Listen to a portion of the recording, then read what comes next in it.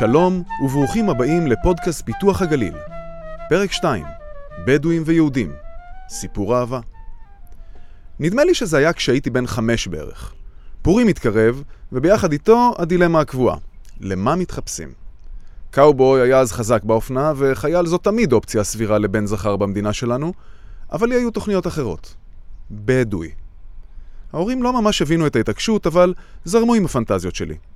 למזלי, גלביות היו אז שיא המודה בשנות ה-80, ואני שלפתי אחת מהארון של אמא, ומהשד יודע איפה הגיעו גם כפיה ושבריה. אבא לימד אותי לשיר צלילי חליל אל החולות של המדבר היה שולח, ואני הרגשתי כמו הדבר הכי גזעי בשטח. טוב, המילה מגניב עדיין לא הומצאה. לא יודע למה, אבל גם היום, יותר מ-40 שנה אחר כך, זו עדיין התחפושת הכי זכורה לי. כנראה שיש משהו מיוחד בדמות הפראית הזאת, של לוחם אמיץ בכפיה, שלא מחובר לכלום חוץ מלרובה שלו, דוהר על סוס ולא מפחד משום דבר. נכון, הרבה השתנה מאז. הבדואים כבר לא רוכבים על סוסים, אלא על מיצובישי, ומערכת היחסים שלהם עם החברה הישראלית עברה לא מעט גלגולים.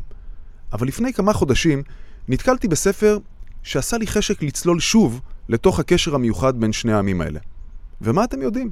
מסתבר שהכל התחיל ממש פה אצלנו, בטובה.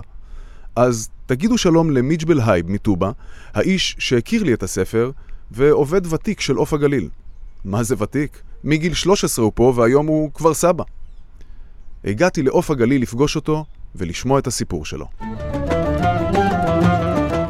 אני לא מכיר הרבה אנשים מטובה, אבל המעט שאני כן מכיר, כולם הייב. מה הקטע עם הייב? תסביר לי כמה הייב יש. הייבים זה שם של משפחה. והמשפחה הזאת היא המייסדת של הכפר. של טובה או של זנגריה? טובה, טובה זנגריה, גם זנגריה הייבים. זה לא, אבל זה חלק נפרד כזה, אתה יודע. זה שכונה? שכונה. זנגריה זה שכונה זה שכונה, בטובה? כן, מטובה, אבל היא שייכת גם לטובה. מאיפה הגיעו ההייבים האלה? ההייבים האלה הגיעו המקור לפי הדיבורים של הסבא, והסבא זה מקור, איך שאומרים, חלק אומר מסוריה, חלק אומר מסעודיה. וואלה. כן, המקור, הייבים. אוקיי, וכמה יש? יש המון, יש גם הייבים בעיראק. זה משפחה, זה שבט? זה שבט. אוקיי. שבט, גם מעיראק, יש גם בסוריה, יש בעיראק. וטובה בעצם זה משפחה, זה כפר שכולו הייב? זה כולו הייבים. כלומר, אתה רוצה להתקבל לחברות בקיבוץ, אתה צריך להיות הייב. צריך להיות הייב, כי למה?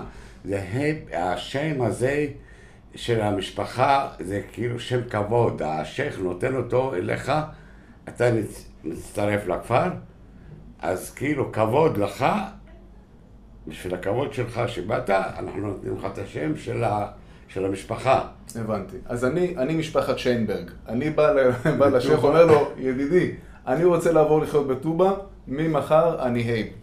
אם הוא מבסוט ממני.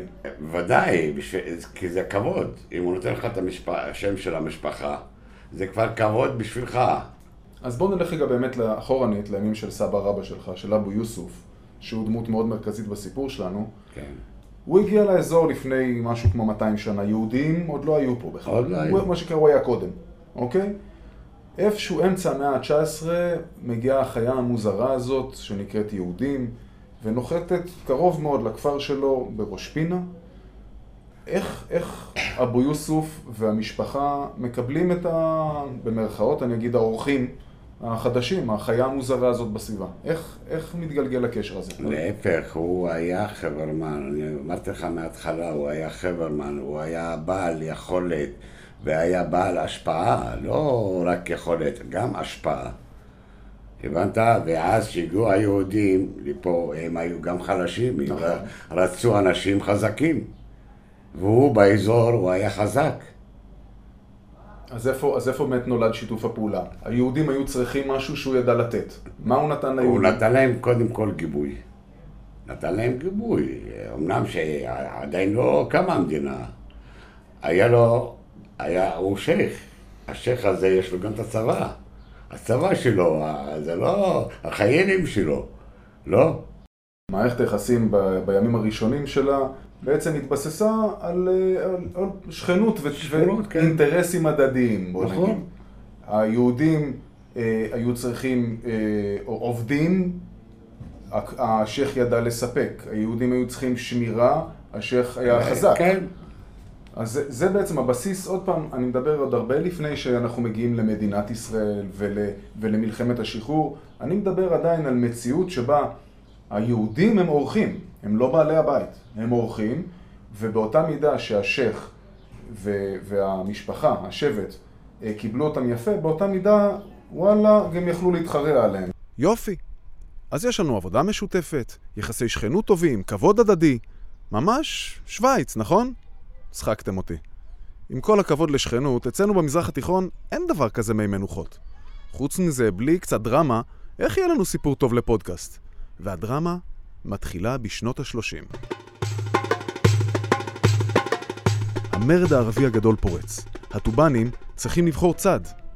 שייך אבו יוסוף, שהיה בעל ראייה אסטרטגית ארוכת טווח, בוחר ביהודים. אמרתי לך מההתחלה, השקיפות היא לטווח ארוך. יש משהו שהולך, איך אומרים, להתקיים, ואני חייב לזרום עם הזרם הזה. אני רק שומע מאבא שהוא היה בן אדם עם ראש על הכתפיים. הוא היה מסתכל רחוק מאוד. בשנות ה-30 היה המרד הערבי בארץ ישראל. שנות ה-36, אם אני זוכר משהו כזה. וואלה, פרעות, בלגן, חתיכת מלחמה, הרבה יהודים נהרגו בתקופה הזאת. ואבו יוסוף, כתוב בספר, אמר לוועד הערבי, מצטער מאוד, אני לא הורג את היהודים, זה חברים שלי. כי כל החברים שלו, אמרתי לך, היו הראשים של מייסדי המדינה. ועם הסירוב של משפחת הייב לפגוע ביהודים מטריף את ראשי המרד הערבי, ההחלטה של ראש המשפחה למכור לקק"ל שטח של 500 דונם כבר מוציאה אותה מדעתם. שייך אבו יוסוף מקבל מהוועד הערבי גזר דין מוות, וראשוני כפר הנשיא מקבלים שטח להקים עליו קיבוץ. חושבים שאבו יוסוף נבהל? תחשבו שוב. ממש כמו הבדואי הגיבור מפנטזיות הילדות שלי, זה רק מחזק אותו. אבל המבחן הגדול שלו עוד לפניו.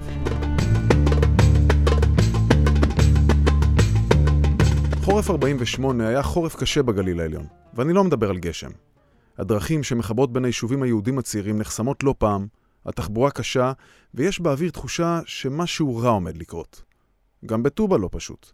אבו יוסוף מכיר טוב מאוד את יחסי הכוחות בין הצדדים. הוא יודע שאם שני משוריינים ודוידקה, הסיכוי של היישוב היהודי לשרוד את הסופה הקרבה לא גדול. גם מסוריה לוחצים עליו לחבור לצבאות ערב.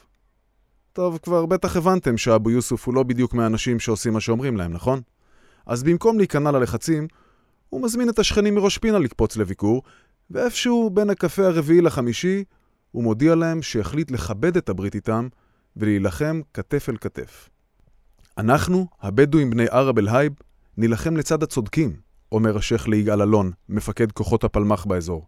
נילחם לצידם למרות נחיתותם במספר, בנשק ובציוד. למרות שאין להם תומך ומסייע מעבר לגבול, אני סמוך ובטוח בניצחון הצודק. אחלה עברית הייתה לו.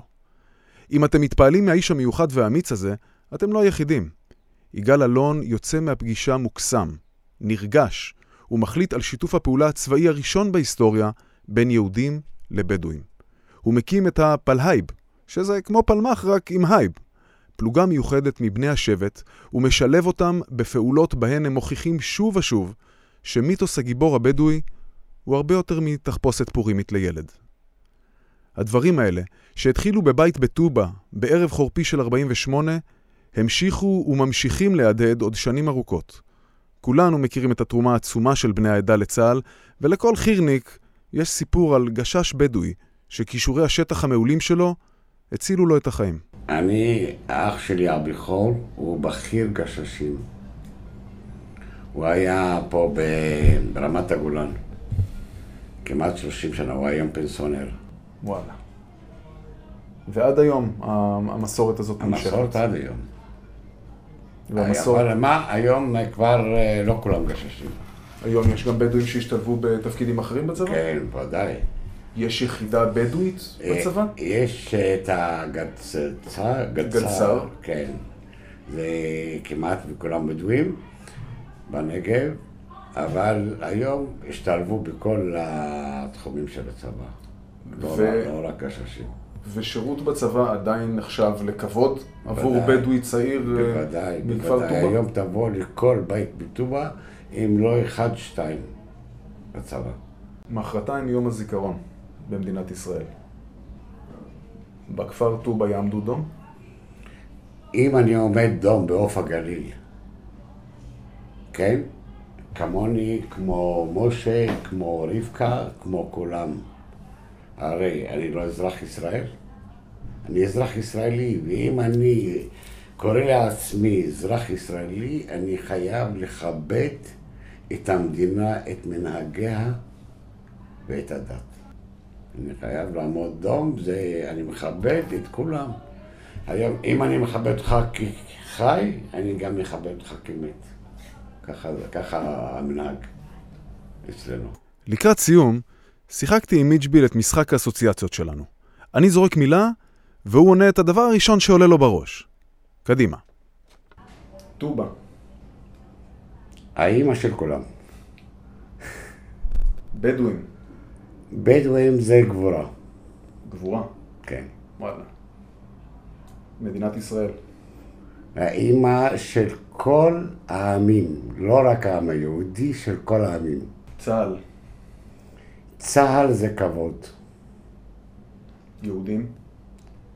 בני דודים ואחים. פיתוח הגליל.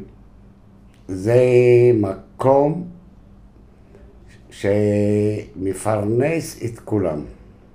מעוף הגליל. הבית השני שלי.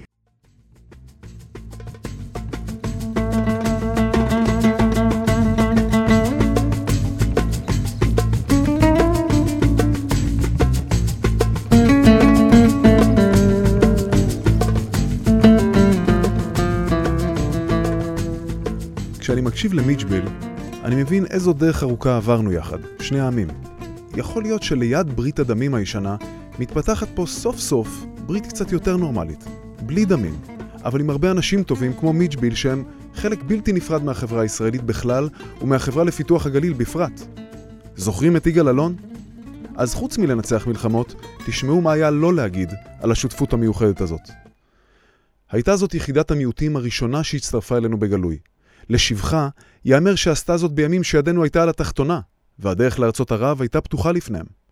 היה בכך משום עידוד שעל אף מלחמת הדמים, אין להתייאש משלום ומתקווה להבנה הדדית עם הערבים שאינם צריכים להישאר אויבים לתמיד.